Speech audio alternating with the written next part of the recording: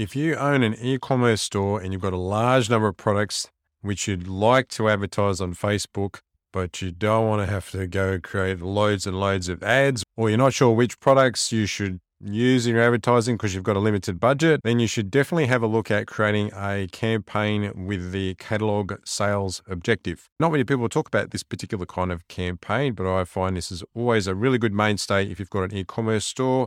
So that's what today's video is going to be all about. Let's jump into it.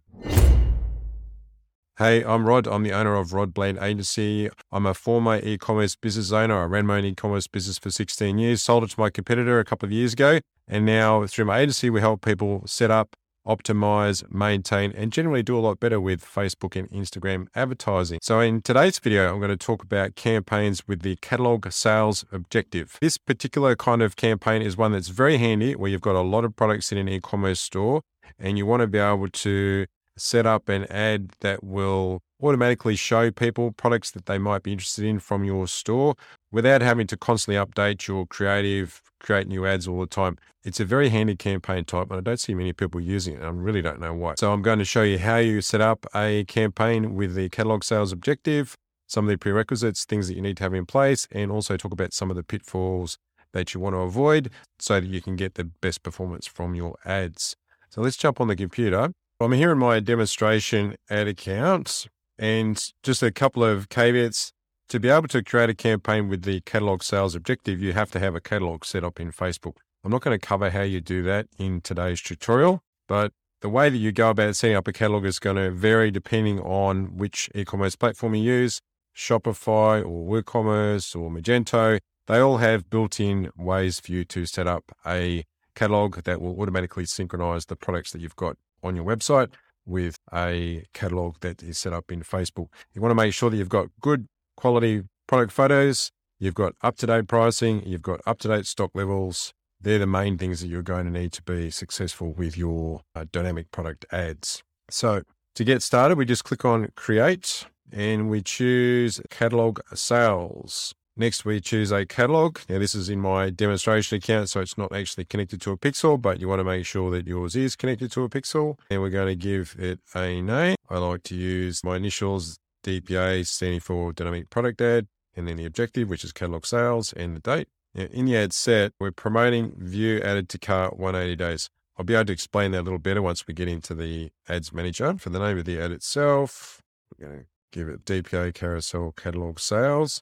Then we click the continue button. This takes us into the campaign setup screen.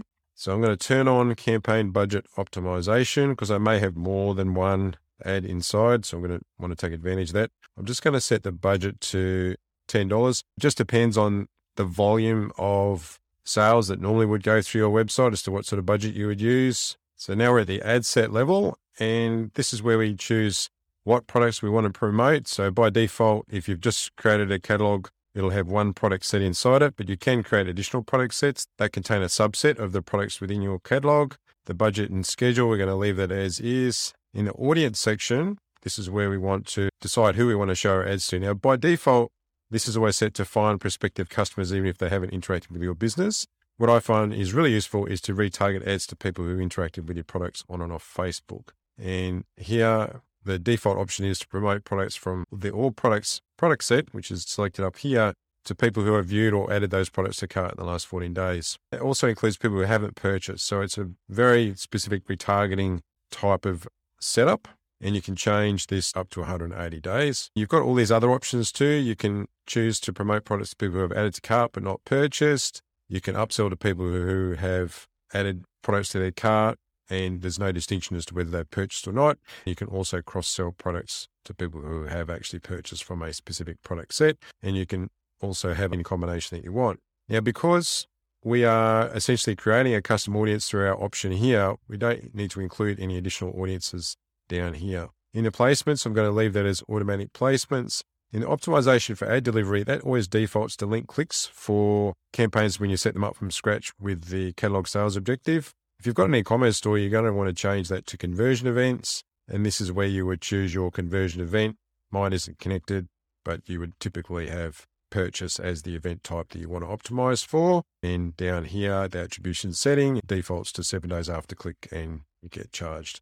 by the impression. Then we click on next, and this is where we create our ad. So if you've got an Instagram account, you want to connect that to. Now, by default, the ad setup is dynamic formats, creative, and it's entirely up to you as to whether that's something that you use. I would experiment with this feature on and off, but I'm just going to leave this on for the moment. You may find that initially, if you've just created a catalog, that it doesn't feed into the ad. I'd find if you just turn off the dynamic formats in creative and then turn it back on again, then you'll get some of your products showing up. Now, in the ad preview, by default, it will contain the first product in your catalog, but will show products that people have looked at or that it thinks that they might want to know based on their behavior. So no one person is going to see the same product every time. So let's go down to our primary text. So there's a little fish emoji, everything a fish keeping hobbyist needs for their aquarium all in one place. In the headline, this is where we can include some data from your catalog feed. So by default, that will contain the product name. In the description, that's by default empty, but you might want to put in the price if your price data is up to date. The website URL obviously points to your URL. If you leave all these as the default, each of the cards in the carousel will have a link that links directly to that product page on your website, which is very handy. And the tracking, you want to make sure that you've got website events turned on and you've got your pixel chosen. Mine is showing up with an error here because it's not connected, but yours won't be. So let's see how it would look on the different placements.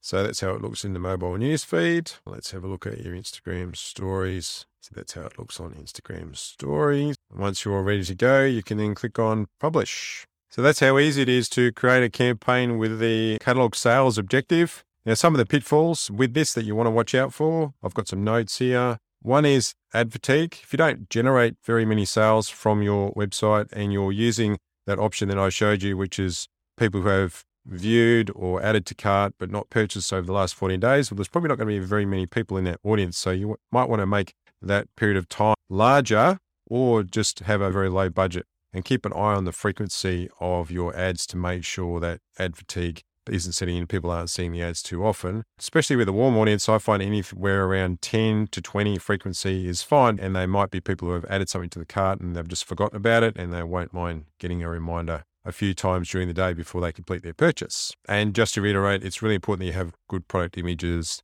and good product data. So good product names and pricing as well, if you want to be able to use that data within your ads, like I showed in this example. And that's all for today's video. If you found this content useful, please go ahead, click the like button, click subscribe. I really appreciate that. And I'll see you in the next video.